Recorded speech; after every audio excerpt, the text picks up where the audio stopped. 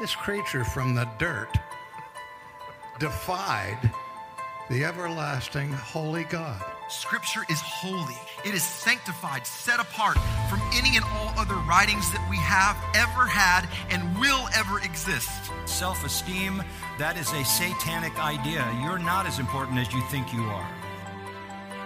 If you have no desire to know who God is, then can you even be sure that he knows you? The gates of hell itself, or the coronavirus itself, will not stand against Jesus building his church. Come on. This is what's wrong with the Christian church today. We don't know who God is. Give us some men who know the truth. One man, Jew and Gentile, bond and free. One, there is no race in Christ Jesus. Oh, how a man needs to fear God, that man might cling to his word. Give us some preachers who aren't tripping over their skirt to get into the pulpit.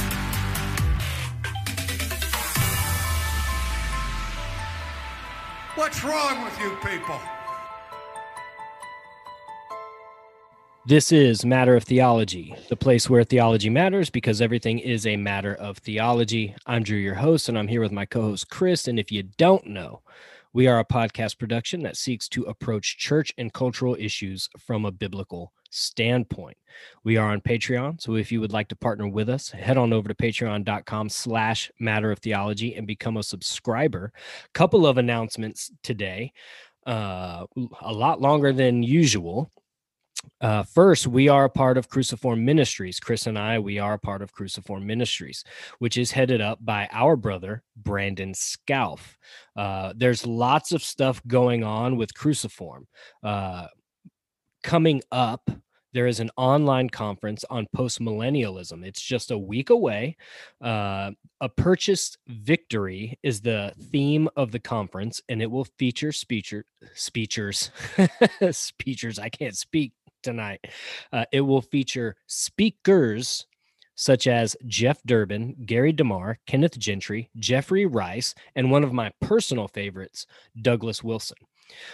Also, if you have been wanting a seminary level education, but you don't have that seminary type money, check out the Cruciform Bible Institute.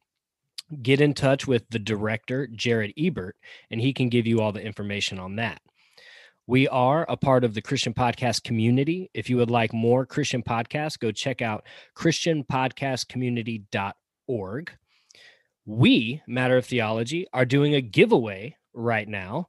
We are going to be giving away to 3 winners a copy of John Owen's Mortification of Sin and The Death of Death in the Death of Christ. 3 winners are going to receive both of those books.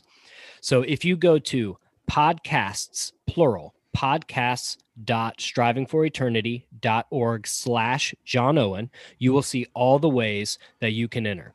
And this giveaway is running until January 15th. And I'll put that link in the show notes. Also, if you would like to take a trip with Justin Peters to Israel, they have some slots available. The trip is from October 24th through November 5th, 2021. You can get more information at israeltour2021.com. We'll put that in the show notes as well.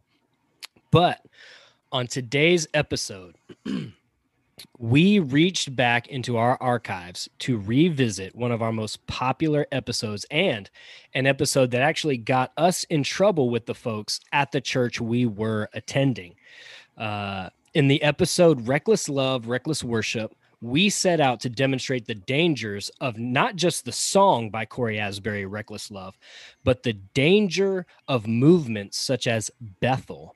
When you allow yourself, and pastors, when you allow your congregation to sit under the music of groups like Bethel, IHOP Kansas City, Elevation, and Hillsong, just to name a few, you are introducing reckless forms of worship, which is led by reckless theology and ultimately heretical theology. Yep. Now, you don't have to listen to us very long to know that we are regulative principle guys. Yes, sir. Okay? Yes, sir. Yes, sir. Meaning we want all aspects of our lives, and particularly our worship, Yeah. to be regulated by God's word. Now, to give some simple definitions, the regulative principle of worship means that we want to worship God how God says he wants to be worshiped. The Amen. normative principle of worship says that since Scripture doesn't exclusively forbid the type of worship I want to bring, I will then worship God not how he wants, but how I desire. So on the surface, normative worship does not appear to be contra Scripture, meaning against Scripture. Rather, it works around Scripture in order for me to worship God how I want. The problem is that the root is the elevation of self and what I want, which is contra Scripture, because Scripture is all about God, not That's right. us. That's right. Now, the reason we bring up reckless love, reckless worship is because the song has made its way into the news again. Only this time, it is looking to be made into a movie. So I saw this in an article. I sent it to Chris, and he got redder than a baboon's butt sitting on a hot stove. Okay. So right now I'm going to turn it over to Chris, because I know he's got some opening remarks as well.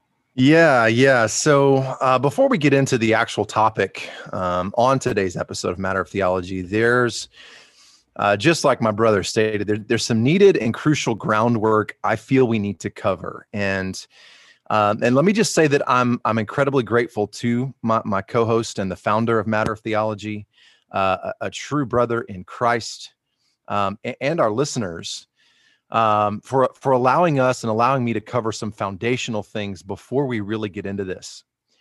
And this is a point of background, and for those who would attempt to be the quote unquote tone police for any and everything we say. Now, when Matter of Theology first started, we were just three guys with one microphone who wanted to address theological, cultural, and social issues from a biblical standpoint. The desire was and is to stand for and speak the truths found in God's word and apply them to all things. And I say that on the basis of verses of scripture like 2 Peter chapter 1, verses 1-3 that says, "To those who have received a faith of the same kind of ours, by the righteousness of God our Savior, Jesus Christ, grace and peace be multiplied to you in the knowledge of God and of Jesus our Lord, seeing that his divine power has granted to us everything pertaining to life and godliness through the true knowledge of him who called us by his own glory and excellence." Again, that's 2 Peter 1, verses 1-3. Now, the goal and focus of Matter of Theology has always been to remain faithful to biblical truth, to pull no punches in that regard, to be careful in not allowing an improper biblical hermeneutic or framework to creep in. God's word needs to be read, studied, and then contrasted with everything in our way of life.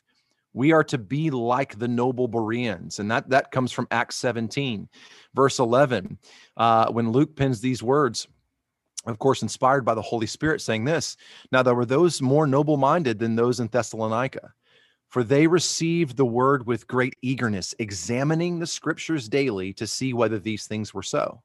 Again, that's Acts 17:11. So in doing so, this should, can, and will be a painful process for each of us as the truths found in God's word fly in the face of our flesh and our pride. And Hebrews, of course, details that out for us in Hebrews chapter 4, verses 12 and 13. "For the word of God is living and active and sharper than any two-edged sword, and piercing as far as the division of soul and spirit, both joints and marrow, and able to judge the thoughts and intentions of the heart. And there is no creature hidden from his sight, but all things are open and laid bare to the eyes of him with whom we have to do." That again, that's Hebrews 4, 12-13. So as my brother stated, as of the recording of this episode, one of the most downloaded and popular episodes we have to date is the one entitled Reckless Love, Reckless Worship. This is also the one to date that has generated literal visceral reactions from quote unquote professing believers in the Lord Jesus Christ, and even those who were leaders in the church. As I stated on our last episode, and Drew just stated, I was called, yelled at, literally cussed out from a leader in the church who identified as Reformed. This man, a musician and a worship leader, was defending very passionately, very sinfully, might I add, Bill Johnson, to someone who was a leader, myself, in the church we were a part of at that point because of the content in that episode. He was defending a false teacher using sinful language in a fit of rage to do so. Now, after that, there was a meeting called with some of the elders of the church, their wives, this person, his wife, his oldest son, and myself. And he was also using strong and coarse language there as well. He and his family made it clear that, quote, they were not going to be participating in a ministry that I was head over because of the views held and expressed in that episode, close quote. And that they were, quote, they wanted to be a part of a church where grace was shown to the immature and that we should be peacemakers. In fact, after that meeting is when the lead pastor and first among co-equals of this church met with both Drew and I and another elder of the church and said this. He made it clear. He said he was not going to allow a podcast to tear down what he had spent 10 years building, close quote. To which I ask these questions. Who did the building? Why are people so threatened by truth and striving to be united? And why are they striving to be united with false teaching? Why are we not testing the spirits? Are we not to examine the scriptures?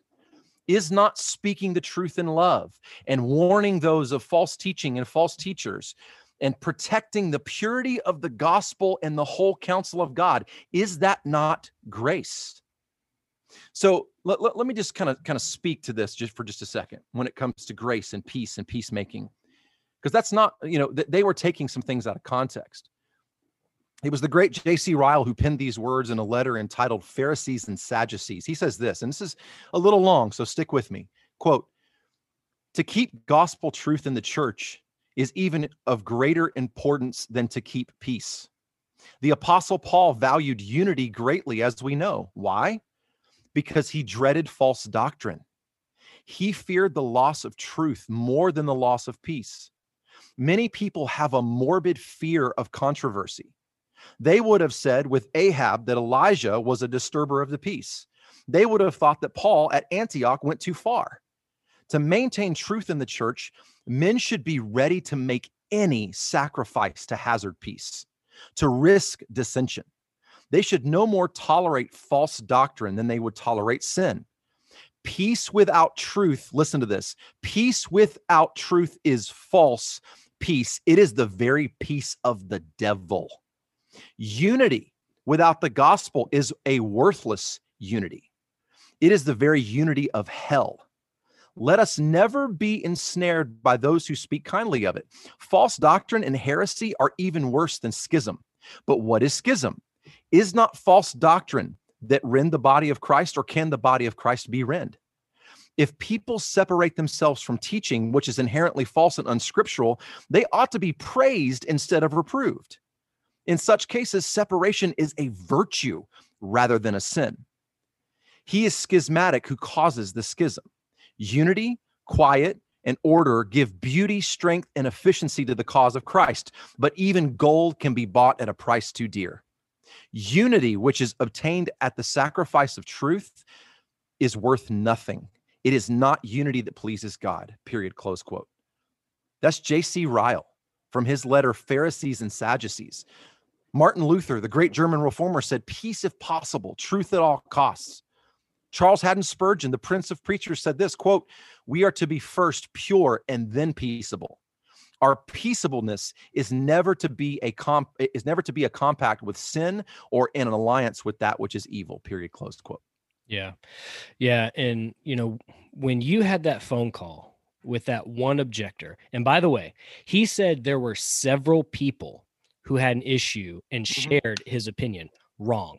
Right. It was just him, because everyone else in the church loved that episode. And it's everyone odd. that said something to us. And if there was Yeah. someone that had a problem with it and they didn't come to us, they're in sin. Right. Yeah. But I did find it odd that particular pastor didn't even listen to the episode when it was the subject of a toddler-esque temper tantrum. Okay. Yep. I know that there were numerous misrepresentations. And when you listen to it, the whole purpose is so that the objective third party can confront something that is being misrepresented. Right. Right. That's just common sense wisdom. Right. But he said, he didn't need to listen to it. He wasn't going to listen to it. But to touch on some things of that phone call that you had, you already said he was defending the kenotic theology of Bill Johnson, which is against Reformed theology, and he claims to be Reformed. He was ignoring proper biblical hermeneutics. You mentioned other leaders in the church and in church history, and he's and their teachings on the deity of Christ. And he replied, I don't care about church history. But he did affirm John Piper, and he was adamant in saying that John Piper, quote, gets it more right than the other guys, right? Meaning guys like John MacArthur, who are cessationists. But he says that John Piper gets it more right because while Piper admits that when he tries to speak in tongues, he's not actually doing it, Piper is viewed as giving more grace to the charismatic movement. Now, moving into the meeting that you and I had with that pastor and another elder, I was a little bit taken back when he did say that he was not going to let a podcast tear down what he spent 10 years building, because it's Christ that builds his church. Amen. Now, he may use you as a means to help build his church. That's right. That's right. But if you think that this is something that you built, then you probably need to humble yourself. Before you're humbled. Seriously. Because if what we here on the podcast, if we are saying something that is in accordance with God's truth and God's word in order to make God great and teach people true biblical worship, then it will only end up edifying Christ Church, not destroying it. But all we did, this is really funny, all we did was affirm the position that the church took on Bethel and that particular song just a couple weeks before. Yep. All we did was back their decision. Right. So then this was what followed that meeting. We were told that the podcast was not allowed to have any involvement with the church. We couldn't have people from the church on. We couldn't use the church to record because at the time I had a mixer, the microphones. We would meet at the church because that at a specific time because that was when we were all going to be there. We thought that was the only way we could do it. Yeah, that was the only way we could do it. Didn't know about Zoom. Wish I did back then. But to tell us that we can't record at the church is kind of strange because both of us, you and I, and our other former co-hosts, we were serving almost every single week, Sundays and Wednesdays, and paying tithes, which helped pay for the building. Right. But I mean, we had, I at least I did. I had some great ideas for some episodes. Some of the ladies, the night before we had that meeting, some ladies from our church said that if we wanted a break, they would record some episodes and call it Matter of Sheology, which I thought was a great idea. But it was ironic that we were being told that there could be no connection, no involvement with the church, but they, at the same time, were telling us what we could and could not do and how it should be run. And then there were local people who came to visit the church because they heard of it on the podcast. You're welcome, by the way. Right. And they would go down to talk to the pastor, and he would dismiss them to you, Chris, just because they mentioned the podcast, that they heard about the church on the podcast. So that was the point where I kind of started to take a step back and really analyzing things as it pertained to that leadership. Well, that I'm gonna shelve my initial thoughts. What I'm initially thinking. I mean, let me just say this: as a pastor, if somebody comes up to and has a question, that men that are members of your church doing a podcast on, typically it's going to be questions about theology. And hello, the name of the podcast is Matter of Theology, and so. I mean, it was definitely interesting, but look, brother, that kind of speaks to where I was going next. And, whenever we mention, or deal with topics that have to do with Bethel, Hillsong, elevation, and specifically how one in the church, how a professing believer in the Lord Jesus Christ worships, that it always results in some pretty interesting responses. In fact, I posted this tweet across my socials over the last week, and it garnered some very interesting and heartbreaking responses. And I said, Reckless Love is the most dangerous song to come out of the cult known as Bethel, quote unquote, church. This song is poison wrapped in sweet biblical language. Pastor, if you're allowing your church to play this song and not actively warning with all within your care of its dangers, repent. And there have been other posts made within the last week, last few days, in fact, from our brother, Pastor Costi Hinn and Dr. Owen Strand, that I've retweeted and posted. And there have been some comments and questions and heartache, true heartache expressed over this issue. Now, the goal of today's episode of Matter of Theology is to revisit the topic in the song. And as Drew stated at the top, if you haven't heard, Reckless Love's back on the radar, as it's now going to be made into a movie. So we're going to look at the song again. We're going to look at the words used. And then we're going to talk about the theology behind it and the absolute danger and poison that it is to believers in the Lord Jesus Christ. This, along with the current milieu of circumstances that we've seen in 2020, I feel as though there's an even greater temptation for churches to launch themselves down the slippery and deadly slope of pragmatism and a desire to cater to sinners rather than to God in how he wants to be worshiped. And getting into this conversation, let me say first that my goal and my aim personally is to have two different voices. The great French reformer and theologian John Calvin said it this way. He said, quote, "The pastor ought to have two voices, one for gathering the sheep and another for driving away wolves," period, close quote. Now, let me quantify that by saying this. I am not a pastor. I am not an elder or a leader in the church. I am a depraved man, saved completely by the monergistic work of the will of the Father, the works of the Son, and the application of the Holy Spirit. I am a sinner, saved by and being saved by his immense kindness and grace. God, through no action of my own, other than the sin necessary that needs to be forgiven, has saved me. God, through no action of my own, has given me a love and desire for his word. Any authority that I or anyone heralding the word of God has is solely the word of God itself. My goal is not to offend with how I say things. However, I recognize that merely the topic we are discussing on this episode of Matter of Theology itself will offend, as it should. My brother Virgil Walker, who is the executive director of operations for G3 Ministries and co-host of the Just Thinking podcast, says this, quote, "In this new world, feels and experiences melt away the hard edges of truth."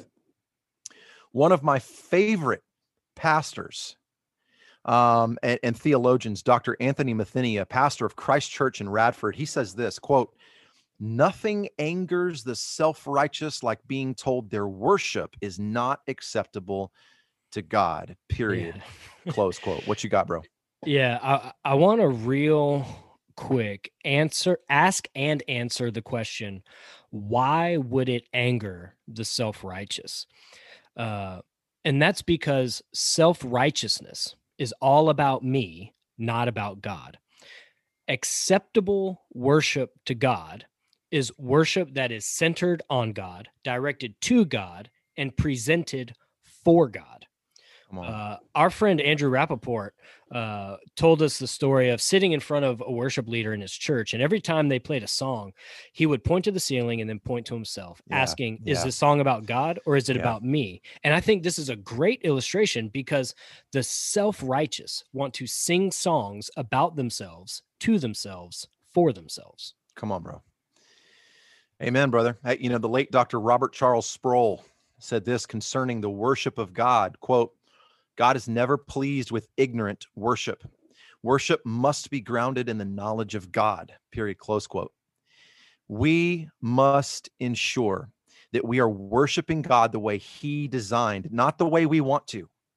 We are not free to recreate the wheel. We are not free to deform what God has already formed and even reformed. However, as there's nothing new under the sun, this has and is still happening. We need another reformation of worship as the seeker-oriented Arminian semi-Pelagian view of worship and salvation is the new Roman Catholic Church of our day. At the heart of all reformation is a reformation of worship. This was the crux of the Protestant Reformation, which was a reformation from the corruption and darkness of false worship. The goal and the result of the pragmatic seeker movement is to, quote unquote, go back to the consumer. The problem is they've missed the true consumer of worship. It's God. It's not his elect, and it's especially, hear me, not the lost and unbelieving. The result of this movement has birthed and given credence to those groups who have labeled themselves as ministries and churches when Scripture recognizes them as neither. The danger in worshiping God as we think he wants to be worshiped, or in taking a quote-unquote normative approach, as we'll discuss, can and most of the time does lead to disastrous consequences. So again, I will have two voices, one for those caught unknowingly in the snare of the wolves, and another for addressing the wolves and the shepherds for not doing their job in keeping the wolves out and or fighting them off, i.e. when pastors refuse to say to someone, no, someone like what you experience when you stand for and speak for truth, someone who's pitching a fit like my 4-year-old does when he doesn't want to go to bed, minus the cussing, of course. Calling out heresy or those false teachers peddling dangerous and erroneous teachings does not bring some sense of joy or gladness to my heart. If it did, that'd be a problem. However, there are clear imperatives in the Scriptures to do so. There's a desire to do battle, absolutely, but not for our glory or to boast in our knowledge, but that desire is birthed out of a love for Christ, his word, and his bride. Again, to quote John Calvin, a dog barks when his master is attacked. I would be a coward if I saw that God's truth is attacked and yet would remain silent. In fact, let me be crystal clear about something. As someone who has had the privilege and the joy of leading musical worship for roughly 18 years or so on a pretty consistent basis, I used to be one that would consistently play some of these songs. Hillsong was a frequent in the set list I chose in leading many worship services. Thankfully, Bethel never was. There was really only 2 songs from them that I used to enjoy listening to and to play. No, I'm not going to tell you what those songs were because I don't want you to get hooked on them. Elevation was one that was kind of few and far between. And honestly, whenever someone would mention them, I knew there was something awry about both Bethel and Elevation, while at the time I could not put my finger on it, but I knew there were red flags. And these red flags were firing in my head and my heart. And by the time those groups really started growing in popularity, the Lord had really begun by his grace and the power of his Holy Spirit through the studying of his word had gotten a hold of my heart, and I had begun to see the light when it comes to the theology and practices of these groups, which, to be honest, has been and continues to be a difficult pill to swallow. Look, we are nothing special, Tone Police. There is no special enlightenment or insight that we have that others don't. I know that's a question I've gotten in the past. I remember when the Lord did get a hold of my heart on this issue, I was broken and devastated that I had grieved him and not sought to hold to his standard when it comes to how he desires to be worshiped. And this is how we should all feel about our sin. So, are we passionate? Yes. Do we get fired up? Yes. Have you heard that? Yes. Will you hear more of it in this episode? Absolutely. Do we do so with all humility? Yes. We are not perfect and never will be. We have our faults as much as anyone else. Okay. However, that does not absolve us of the clear commands given in the scripture when it comes to this topic, especially this topic. We are not peddling false doctrines that could lead people who think that they're converted straight to the pits of hell. It terrifies me to think that we could have or ever would share anything contrary to scripture. The goal is the glory in the name of the Lord Almighty. The goal is showing the absolute sufficiency of the word of God. The goal is for the purity of Christ's church. The goal and desire is to see God's elect, see all of God's elect, that he would choose to listen to this episode to truly worship him in spirit and in truth. Okay, so in getting into the context, let me just say one more thing. I wholeheartedly believe that the crux of this issue is not the song Reckless Love. I believe by the fruit shown that the issue is much deeper, and I'll seek to show that after looking at the song one more time, one more again. Yeah. What you got, bro? So you mentioned that Calvin quote of having two voices, that one of gathering the sheep and one of driving the way wolves. I want to add a voice to that, and that is the voice that is to tend to the sheep. And I say that because there are some that do need genuine counsel in this area, because they are currently conflicted. They're wrestling with these things regarding Bethel, regarding worship music, regarding ministries that they can trust.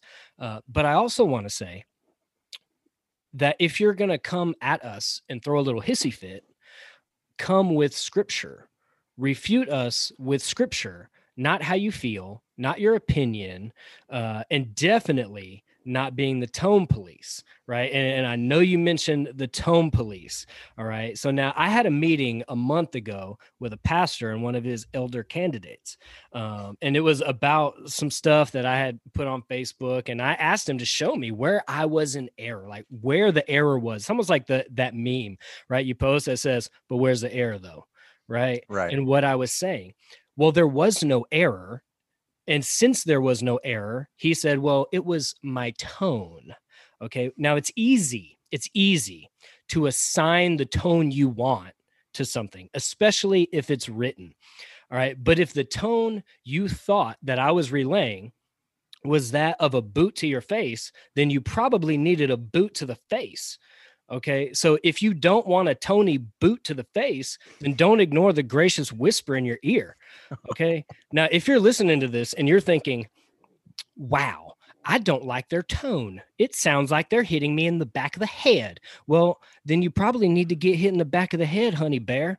Okay. Because if the shoe fits, then lace it up. And if you don't like the way it looks, take it back and get a new pair. Okay. Sometimes the most loving thing that someone can do is hit you in the back of the head, DeNozo. All right. But political correctness has two sides to a coin. Okay. Uh-oh. What you say and how you say it. Uh-oh. The tone police is just the other side of that political correctness coin. Okay. Now, I know that was a little harsh, but I learned from a pastor that it's okay to be an equal opportunity offender. Okay. And I do find it really funny that the people that say that then get offended when they're on the receiving end of it. But bro, let's get into this already. Yeah. Sorry. That was long-winded, but I feel like it was laying some good foundation. So hey, that was a long intro. That's the introduction. Yeah. So no, but I mean, we really dug into this in the previous episode. So go take a listen to that. There are definitely a few things, that I want to say. Number one, nothing about God is reckless. Nope. Absolutely nothing. There's nothing about God's love is reckless. Because remember, you cannot divorce God's attributes with his actions. Right. Okay. Say God's love is not reckless. To say that God's love is reckless is saying that God is reckless. You cannot divorce them. Right. And just for a point of context, 1 second, Okay. I saw you. To define this is the dictionary definition of reckless. Okay. Of a person or their actions. Okay. That goes right along with what I just said. All right. Without thinking or caring about the consequences of an action. A couple of synonyms of reckless: rash, careless, thoughtless, incautious, heedless, unheeding, inattentive, hasty, over hasty, precipitous, impetuous, impulsive, daredevil, devil may care, hello, hothead, irresponsible, wild, foolhardy, headlong, over-adventurous, some, audacious, death or glory, ill-advised, injudicious, misguided, harebrained, madcap, imprudent, unwise, ill-considered, unconsidered, ill-conceived, unthinking, indiscreet, mindless, negligent. That's a long list. Did I miss anything? How dare any of us attribute the love of God that has, to quote Valley of Vision, that has justified us by his blood and we are saved by his life? There's nothing reckless about God's love. What you got, man? I saw you, Dude. I saw you chomping at the bit. Dude, one of those synonyms that you said, irresponsible. Can you imagine if this song said the irresponsible love of God? What? Yeah. I mean, No. come on. No. But here are some other adjectives. I want to give some other adjectives that describe God's love. Okay. First one, you might want to write these down. Okay. Restless. Now, why do I say restless? Because God's love is never still. It does not stop. Okay. Now, along with that is relentless. It is always in pursuit. It is precious. God's love is precious. Now, why would I say God's love is precious? Because there is none like it. That's right. His love is not like our love. Our love changes, right? We have different love for different people. All right. Even like, say our wives, bro, our love for our wives fluctuates. Why? Because I don't know, maybe the bacon got burnt. I'm not sure. But sometimes I love my wife a whole lot more than when she burns the bacon. All right. God's love is always consistent. Yep. Okay. And I said that because I know she's going to be probably like one of the first ones to listen to this. Nice. So those are just some other adjectives that describe what God's love really is. Yep. Absolutely. Well, and to move into, to more of the lyrics of this song, God doesn't chase us down. Do you understand that? Like, he knows where I am all the time. He is 100% sovereign, and salvation is a monergistic work of God the Father, God the Son, and God the Spirit. It is a Trinitarian work of God. Salvation is wrought of him. He doesn't need to chase me down. What a blasphemous view of the power of God, the sovereignty of God, and the love of God. Absolutely not. He doesn't have to chase you down. Wait. No, come back. Absolutely not. He doesn't knock at the door of your heart. He stands at the door of your heart. He kicks it open and makes you new. That's what he does. And that's absolutely what you see in the scriptures. That is 110% what you see. If you have your Bibles, and I hope that you do, please take a look at John 6 with me. Okay?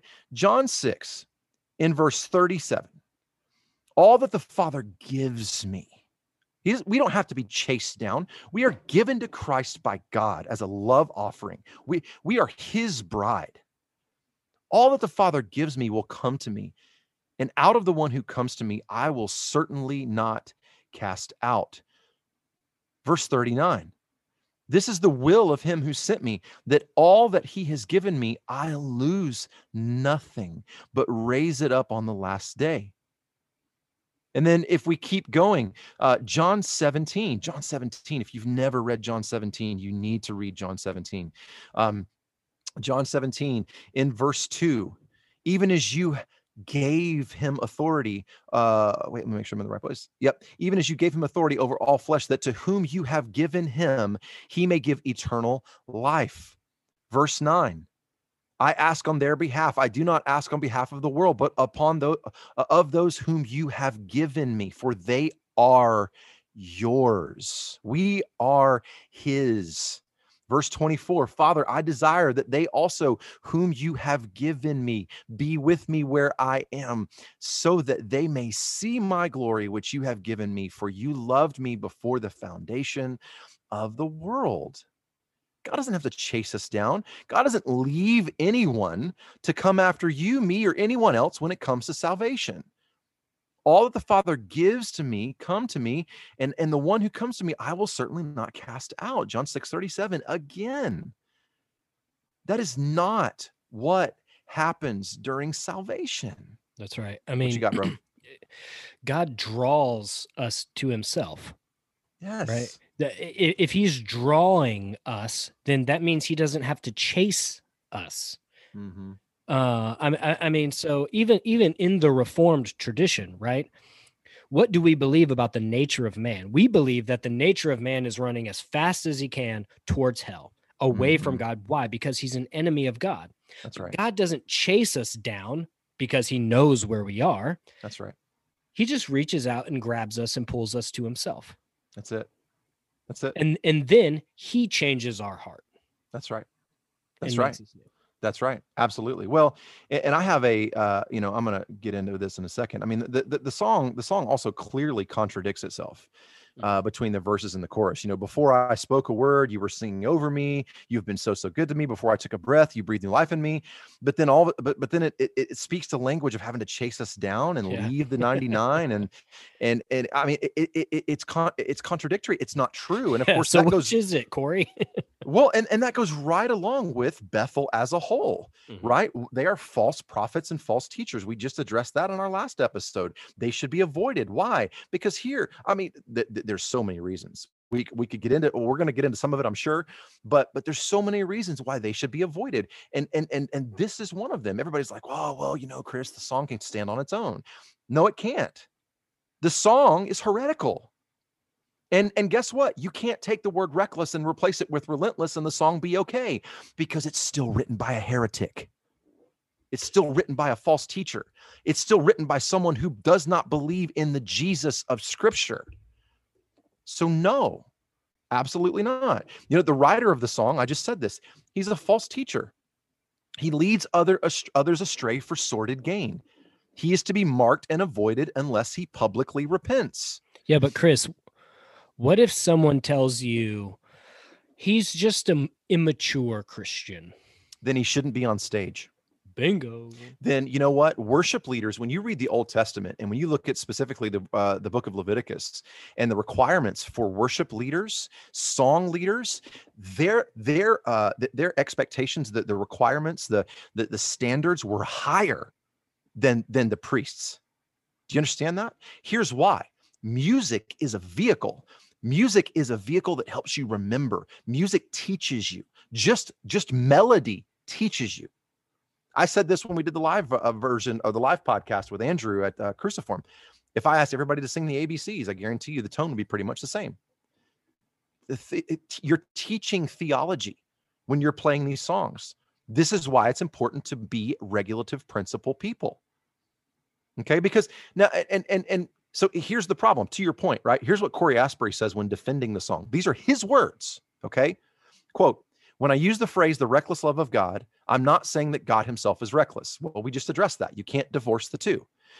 I am, however, saying that the way he loves is in many regards quite so. What I mean is this: he is utterly unconcerned with the consequences of his actions with regards to his own safety, comfort, and well-being. His love isn't crafty or slick. It's not cunning or shrewd. In fact, all things considered, it's quite childlike. Pause for a moment. He's the Father. We're the children. We're told to have childlike faith. This is antithetical to the character and attributes of God. Can I just say something Please, real go ahead. quick? He is utterly unconcerned Yes. with the consequences of his Yes. actions. Just in case, for those of you listening, if you're not aware, God doesn't suffer consequences of any of his actions. Do you know why? Ooh, come on, bro. Because he is God.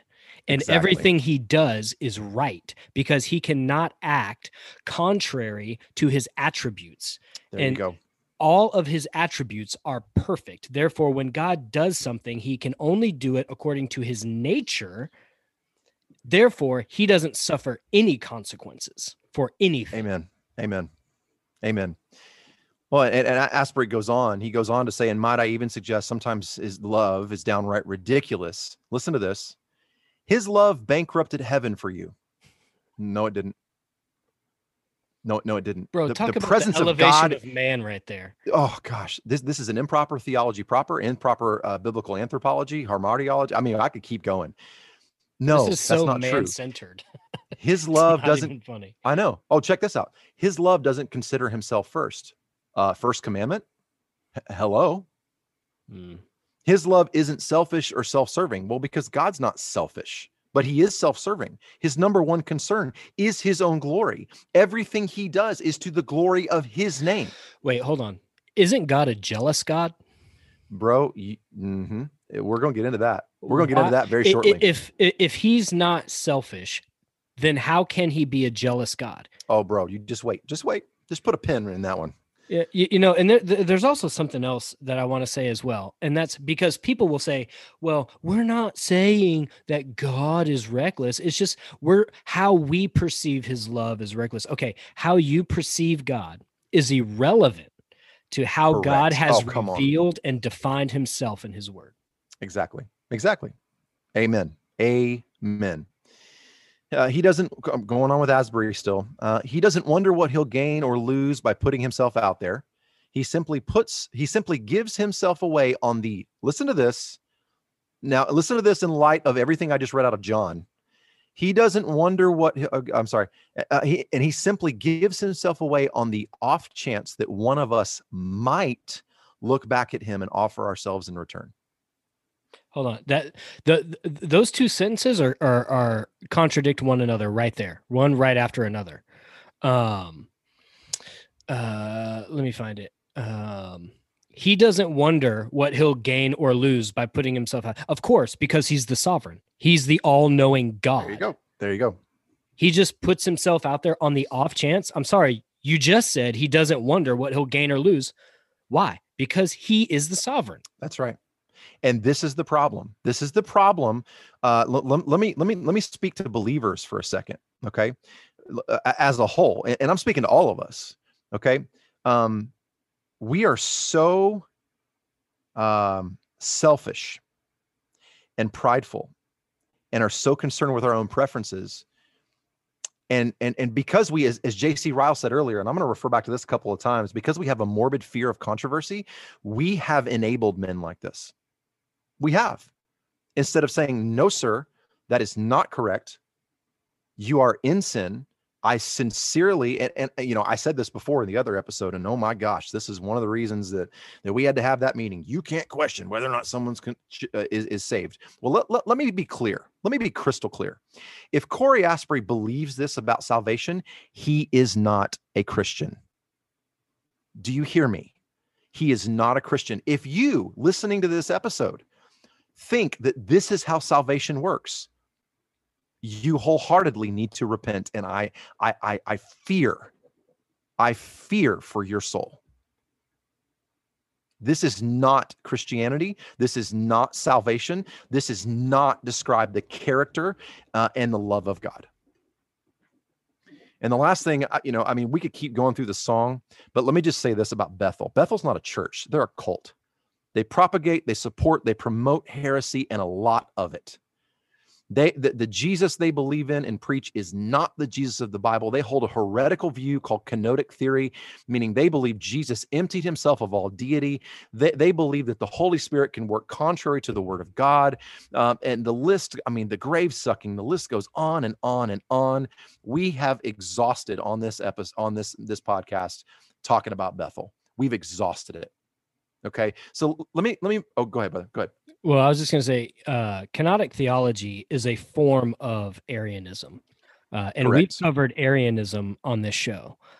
It denies the deity of Christ, saying that Jesus did everything he did only as a human man, filled with the Holy Spirit in right relationship with God. And this teaches that since Jesus was a man and did what he did, filled with the Holy Spirit in right relationship with God, that then we can do the same thing.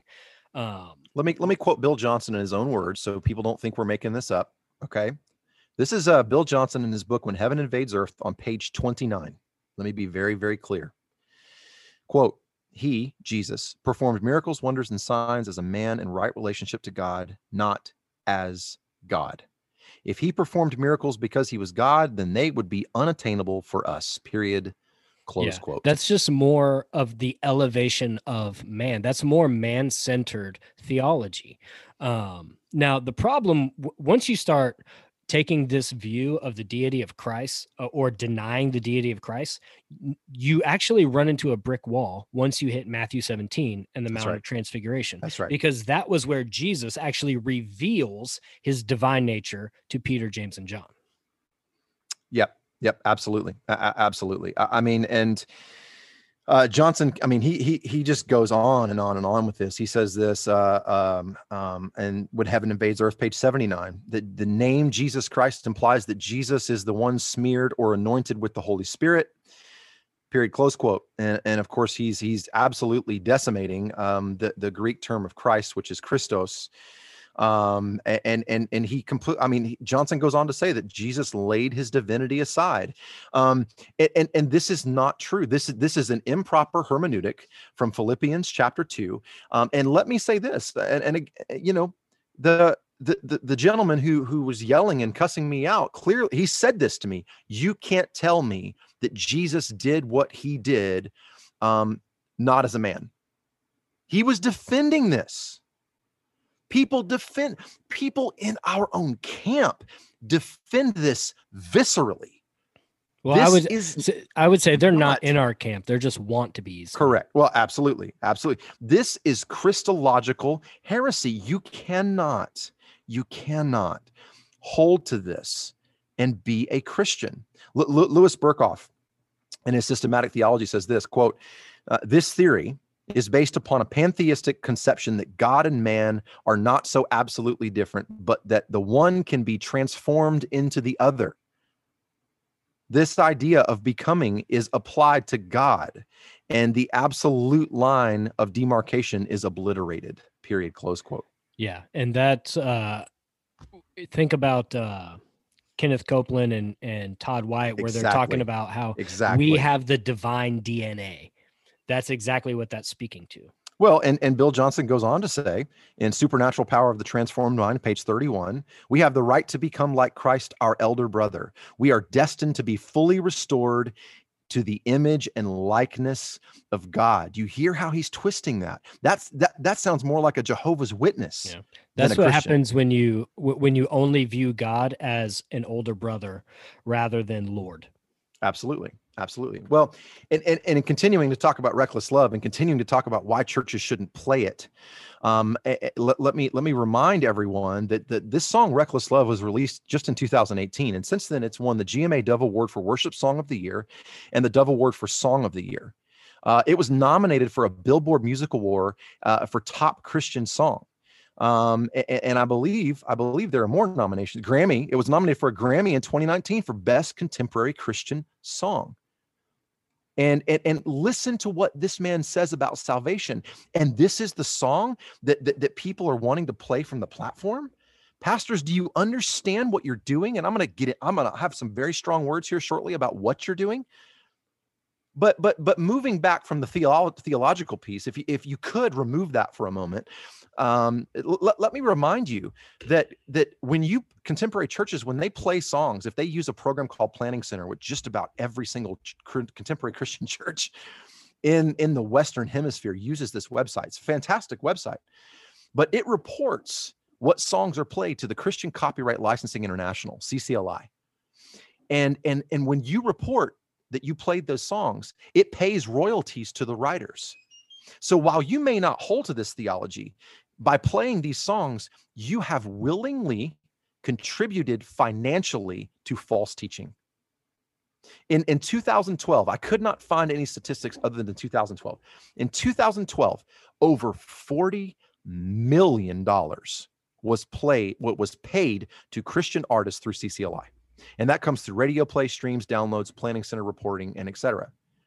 So pastors and Christians, you don't need to be listening to these songs in your car. You don't need to put these things in your head, number one. Number two, whenever you stream these songs, you're paying them. Please understand that. You are, look, we get up in arms as Christians, or if we're Republicans or conservatives, we get up in arms, right? If Joe Biden becomes the president-elect, he's already said he's going to repeal the Hyde Amendment. What that does is that now all of our tax dollars goes to funding abortion. Do you understand what you're doing by playing these songs? You're funding teaching that will lead people to hell. You are funding teaching that will end up, people will think that they know the Lord. And guess what he'll say to them? I never knew you. Do you understand that? We get all up in arms about funding abortion, and we should. Abortion should be abolished. The murder of children in the womb should be abolished. But guess what? This is spiritual murder.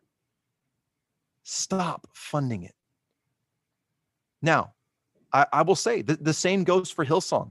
The same goes for Elevation. Especially recently.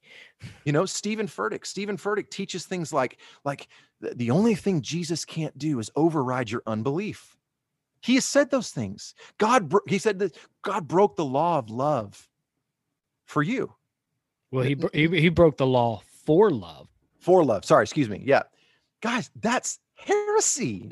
Yeah, now you're saying God is a sinner and he broke his own law. Absolutely. No, that is not it. That is not it at all. No, Stephen Furtick is a modalist. Mm-hmm. Yeah, T.D. Jakes is his mentor, or was his mentor. T.D. Jakes, it's been long known that he is a modalistic heretic. Right. I mean, Hillsong, you've got, I mean, the things that they are prosperity teachers. That's what they do. The things that they allow from their staff and from their leadership team is against the Bible. And look, I'm going to quote this verse of scripture here. And please hear me. Okay. This is 2 Corinthians 6:14. Paul says this: do not be bound together with unbelievers. For what partnership have righteousness and lawlessness, or what fellowship has light with darkness? Corey Asbury, if he holds to these views, is not a believer. Bethel is not a church.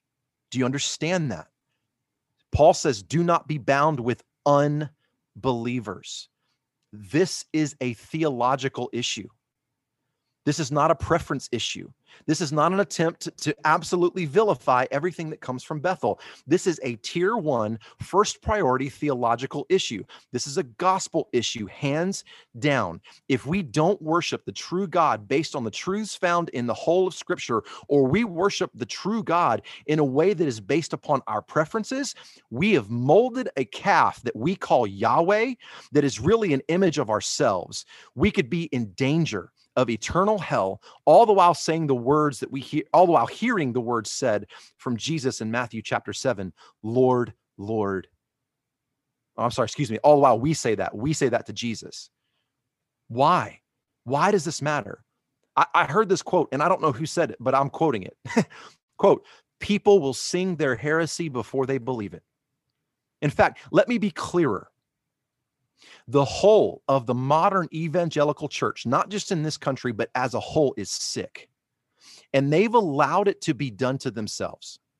They've been infiltrated by wolves that have infected Christ's bride with a disease. And dare I say it's a venereal disease, as they have joined themselves with harlots bent on prostituting the bride of Christ for sordid gain.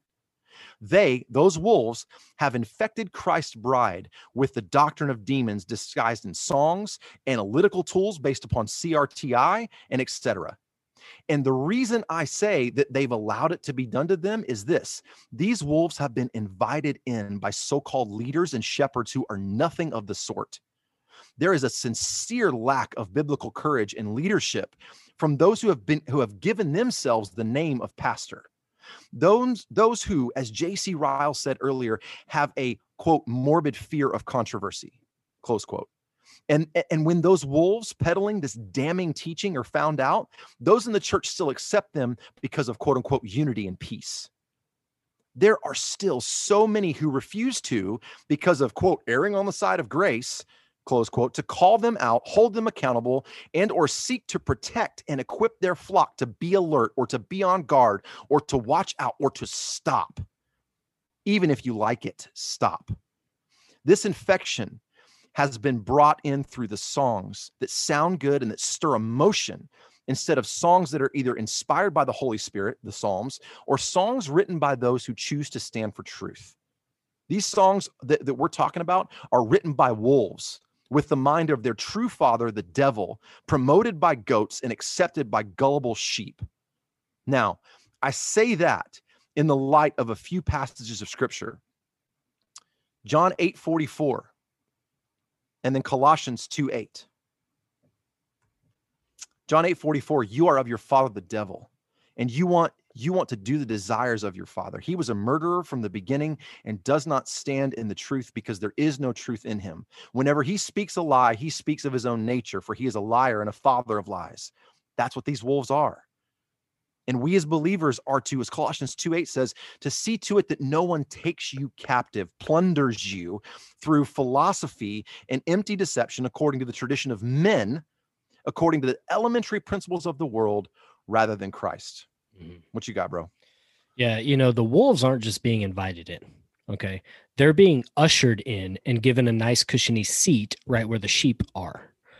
And I would really hate to be the pastor who has to stand before God and give account to why he didn't stand up for sound doctrine, the protection of the body, and the purity of the gospel. Now, I do want to say, because there is a lot of talk regarding some of these songs and emotion and how it makes us feel and things like that. I want to say, because some of us in the Reformed camp, we can tend to be rather stoic about things, right? Not showing any emotion, but emotions are not a bad thing. Our emotions aren't the enemy. It is actually very good for us to be moved in our worship, even to the point of tears, when we realize who it is that we're singing to and giving glory to. Amen. Come on. But we do need to make sure that we are not led by our emotions. We need to make sure that we are in control of our emotions. We can't just let a nice rhythm, a melody, or something get us caught up in nonsense. We need to actually understand what it is we're singing and why we're singing it, right? Think about hymns. Think about solid theological hymns, right? You read those words, and what is it supposed to do? It ministers to us because of who God is, who we're singing to. What are we singing about, right? His nature, his character, right, what he does. And so when we sing, we're ministering to others about who God is and his nature and his character, but then other people are also ministering to us as well. That's right. That's right. Well, that's Colossians 3:16. Which we'll get into a little bit later as well. But that's exactly what that is that right there. That precisely what that is. Now, worship is not primarily about you, me, or any other depraved person in God's world. It's about him. Worship in any way, shape, or form that is based upon our preferences is not worship of the triune God, but a worship and a focus on self, which is exactly why we needed his wonderful work of regeneration in the first place. We are born with a bent on worshiping ourselves above everything else. Take a look at the majority of evangelical worship services on any given Lord's Day gathering, or lack thereof, really, to be honest, and notice the environment to which they worship. How, the songs that they're singing, the lights are out completely. You can hide in darkness. Dude, I love in the Strange Fire conference, I think it was, where John MacArthur said, yeah, turn up the lights, white light bulbs, so people can see. Absolutely. Well, I mean, and notice how people worship and the songs that they used to worship the God of the universe. Where's the reference? Where's the reverence? Where's the awe? Where's the deep theological truths that incite, as Drew was just saying, a wondrous and genuine and heartfelt expression that should leave us pulled between terrified with fear and overjoyed to be in the presence of the God who made the universe with the breath of his mouth and has saved us by the shed blood of his begotten Son. Where is the true biblical singing? Where are the true biblical sacraments? Who is the object of worship? The lost, the world, or the thrice holy God? Yeah, what makes our worship meaningful is the object of our worship. Absolutely. Like, and look, brother, I would argue this. I would argue that this type of self-worship that is based upon our preferences is a direct violation of the second commandment. As we have lifted the image of self as the image of God above the one true and holy God. We have and I mentioned this earlier, we have carved our own pride into a false image of the one true and holy God. And this is what Thomas Watson would call superstition. So Thomas Watson, in his great work on the Ten Commandments, said this, quote, "Superstition is bringing in any ceremony, fancy, or innovation into God's worship, which he never appointed. It is provoking God because it reflects much upon his honor, as if he were not wise enough to appoint the manner of his own worship." Wow. He hates, right? He hates all strange fire to be offered in his temple. And that's from Leviticus 10:1. A ceremony may in time lead to a crucifix. Those who are for altar worship and will bow to the east may be in time to bow to the host. Take heed of all occasions of idolatry, for idolatry is devil worship. If you search through the whole Bible, there is not one sin that God has more followed with plagues than idolatry. The Jews have a saying that in every evil that befalls them, there is an ounce of the golden calf in it. Hell is a place for idolaters. And then he quotes Revelation 22:15. Outside are the dogs, those who practice magic arts, the sexually immoral, the murderers, the idolaters. Period. Oh, I'm sorry. One more. Cynicis calls the devil a rejoicer at idols because image worshipers help to fill hell. That's Thomas Watson. Did you hear what he said? As if God were not wise enough to appoint the manner of his own worship. He hates all strange fire. Now, did you know, and Watson mentioned this, that the most frequent sin that is mentioned in the Old Testament is the sin of idolatry. The golden calf wasn't an image of an unknown God, but that of the Israelites carving and forming an image of what they thought God to be like. What was the name of the golden calf in Exodus 32? It was Yahweh. The golden calf wasn't an image of an unknown God. Again, it was an image of what they thought God to be like. Now, Watson, again, he reminds us. But before you go there, think about that. Now, keep that in your mind. But now think about John 4, right? Where the woman at the well. Yep. What does the woman say about the Samaritans and the Jews? You worship here, we worship here. But then Jesus says what? He says, you worship the God you don't know. There you go. Right? Because in their mind, they're worshiping who they think God to be. Absolutely. Well, and to your point, you said this earlier. Watson reminds us in that very section where he's talking about in the Ten Commandments there, he reminds us that Exodus 34:14 tells us that the Lord, whose name is jealous, is a jealous God. And you mentioned this earlier. And that has both positive and negative results. On the positive side, he's jealous for his people, that we are precious in his sight, the apple of his eye. And from the negative, he's jealous of his people, that they shall have no other gods before him. So Watson says this, quote, "Let us give God no just cause to be jealous. A good wife is to be so discreet and chaste as to give her husband no occasion of jealousy. Let us avoid all sin, especially this of idolatry or image worship. It is heinous, after we have entered into the marriage covenant with God, to prostitute ourselves to an image.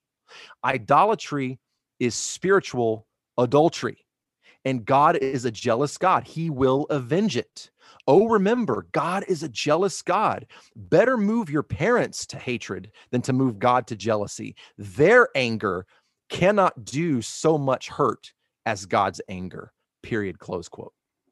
And this is tragically what most pastors and worship leaders and churches do on every single Lord's Day.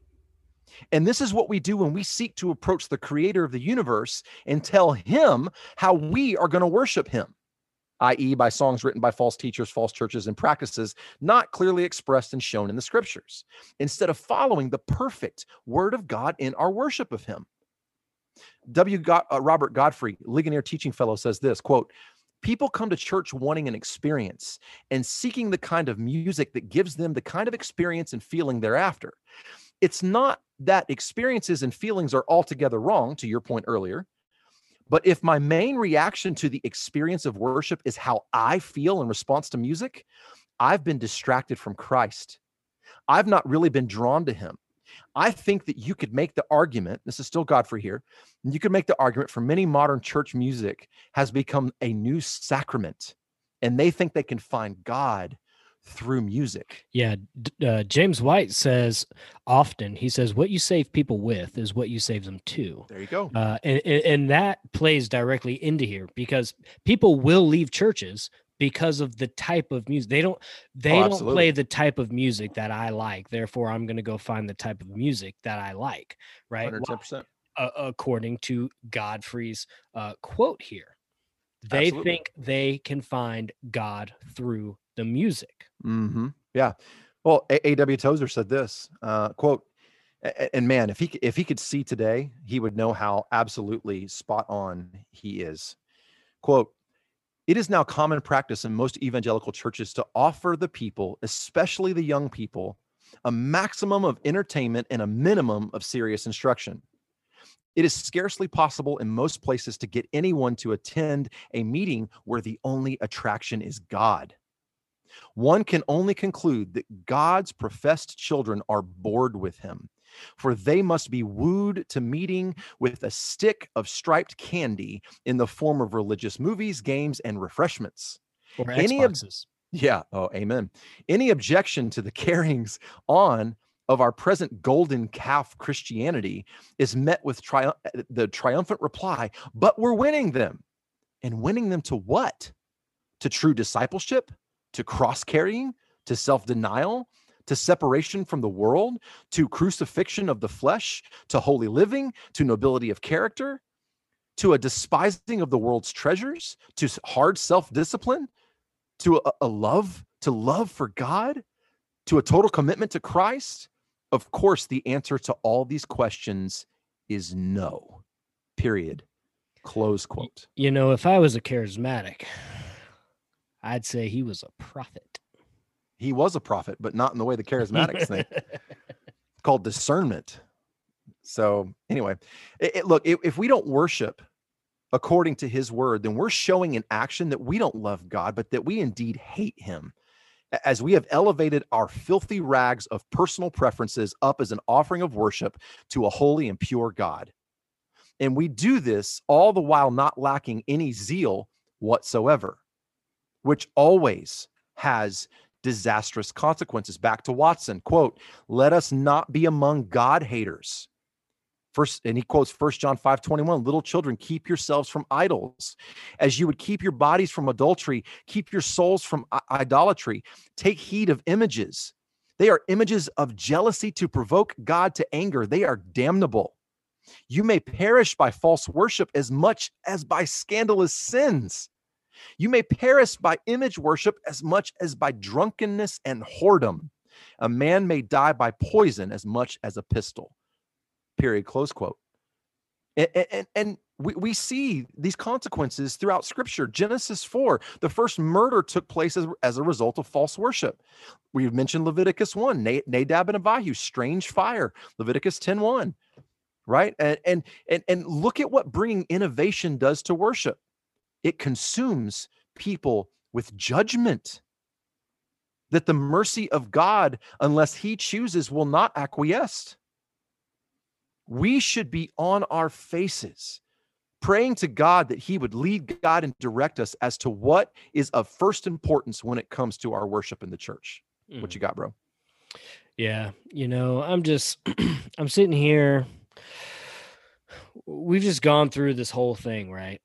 Talking about Bethel, talking about heresies, talking about true worship, what the Bible says, people's reactions when we come against places like Bethel, which, by the way, demonstrates that they don't even read their own Bible. They don't study their own Bible.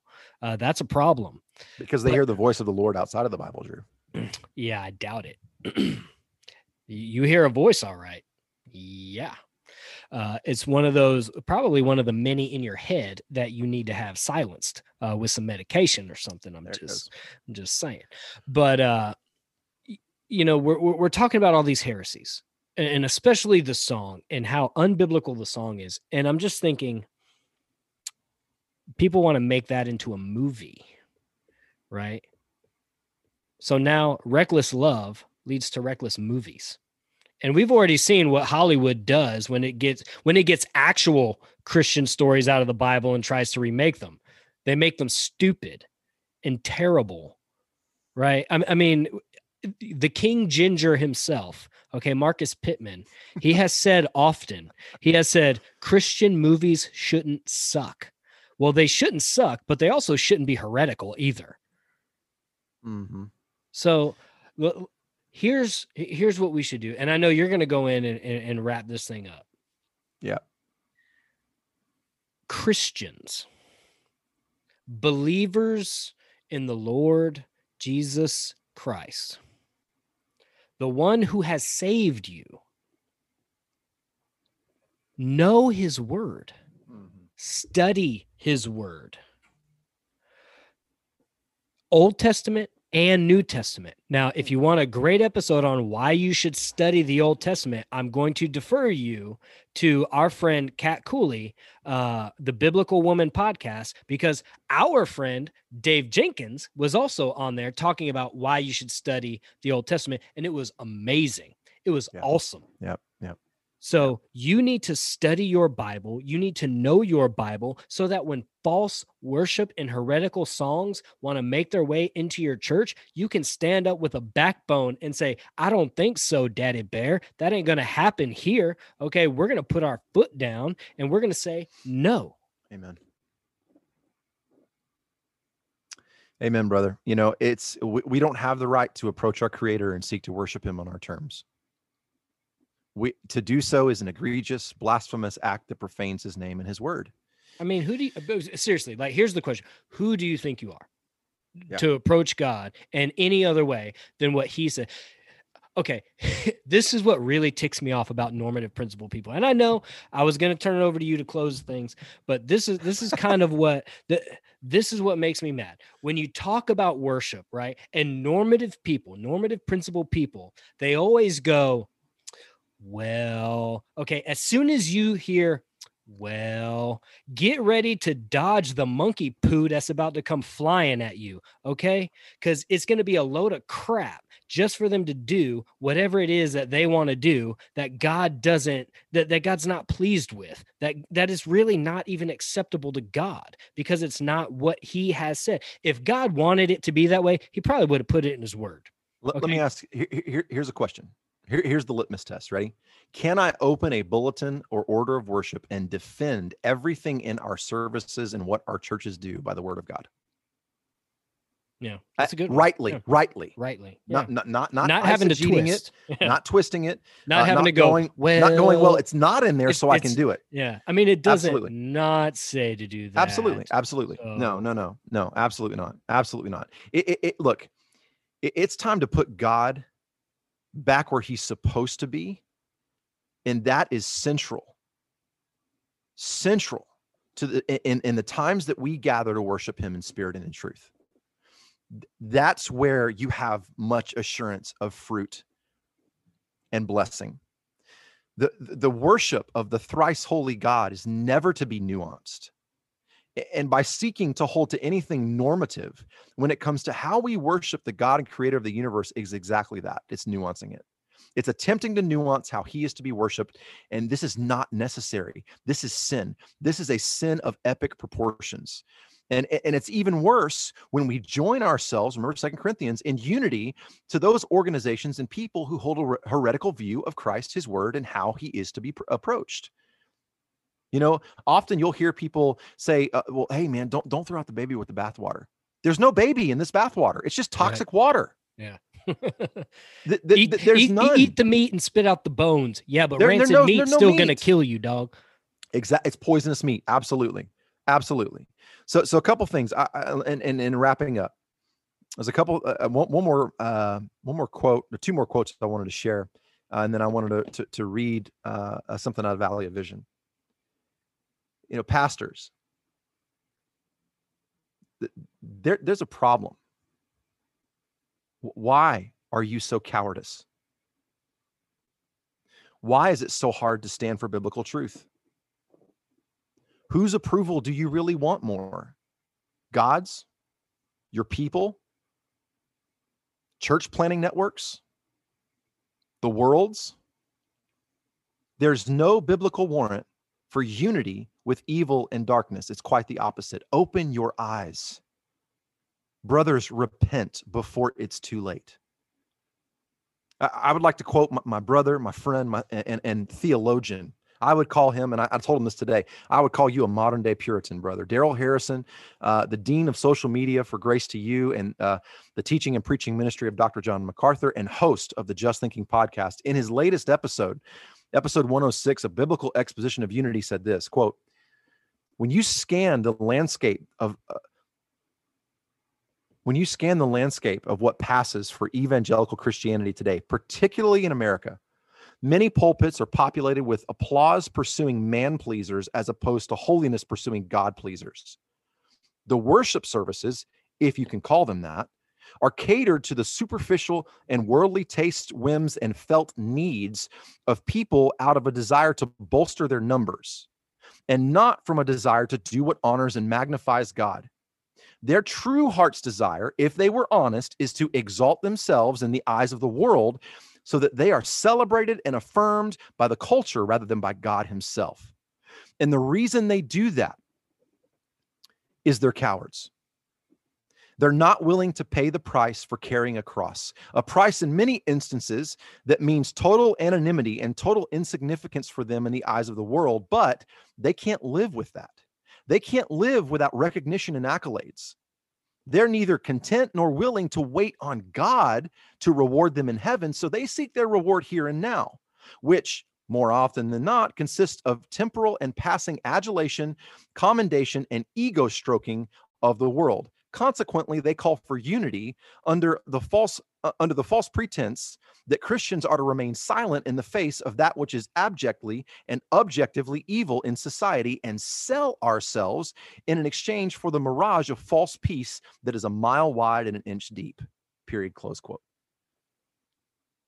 That is not your calling. Your calling is to shepherd the flock of God among you. Your calling is to preach the word in season, out of season. Your call is to have those two voices and to gather, to tend to the sheep, and then to fend off the wolves. You've been given a stick and a sword in the word of God. Man up and use it.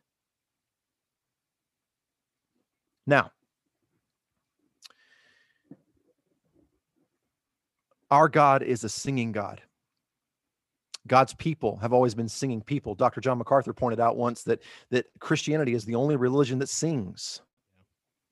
You know, I do want to add something to that. Go ahead. That you just said that we're a singing people. For those who don't sing or who have never done musicals or anything like that, when you sing, because we as God's people are created to sing, Now, when you sing and you sing properly, right? You sing from your diaphragm, proper breathing. It actually lubricates your vocal cords. Correct. So that you can continue to sing. Isn't it amazing? That, and I will say this, one of the worst things you could ever do for your voice is actually whisper. Yeah. That's one of the worst things you can do. Yep. But singing lubricates your vocal cords because, and I think it's amazing that God created us in such a way that we can do that task, that we are supposed to do that task. Why? So that our vocal cords will continue to be lubricated so we can continually be singing praises to him. Amen. Amen. So how then are we to worship? All right. Dr. Scott Aniol, who's the associate professor and director of doctrinal worship studies at Southwestern Baptist Theological Seminary, says this, quote, "The Spirit of God always works through the word he inspired. Therefore, truly spirit-led worship will always be word-driven worship."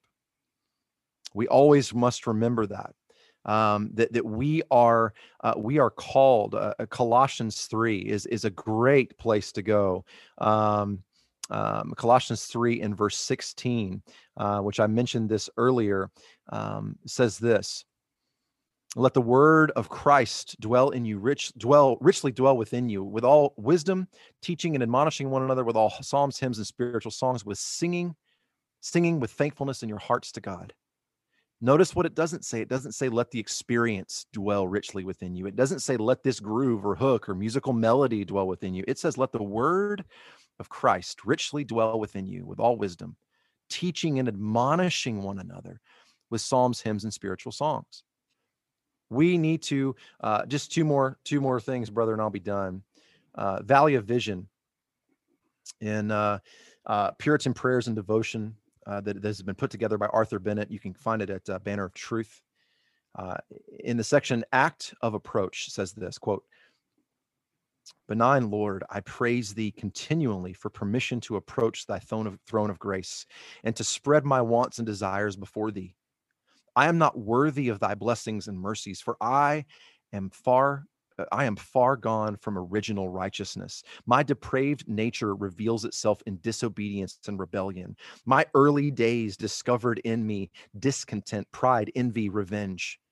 Remember not the sins of my youth, nor the multiplied transgressions of later years, my failure to improve time and talents, my abuse of mercies and means, my wasted Sabbaths, my perverted seasons of grace, my long neglect of thy great salvation, my disregard of the friend of sinners. While I confess my guilt, help me to feel it deeply with a self-abhorrence and self-despair, and yet to remember that there is hope in thee, and to see the Lamb of God that takes away sin. Through him I may return to thee, listen to thee, trust in thee, delight in thy law, obey thee, be upheld by thee.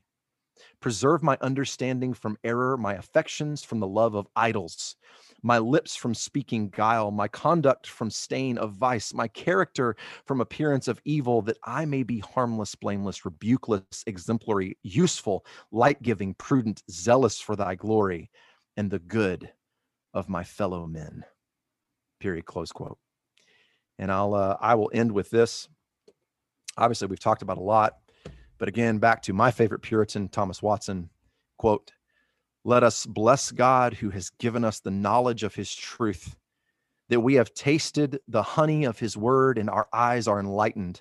Let us bless him that he has shown us the pattern of his house, the right mode of worship, that he has discovered to us the forgery and blasphemy of the Romish religion.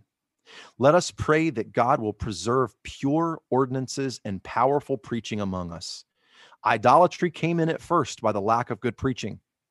The people began to have golden images when they had wooden priests." Period, close quote. May God bless us. May God protect us, lead us, and guide us in how we are to worship him. Christians, stand for truth. Be steadfast, be immovable, speak the truth in love. And for the love of God and his word and his bride, reject false teachings and false teachers. Yeah, reckless love is stupid. We're getting out of here. Bye. See ya.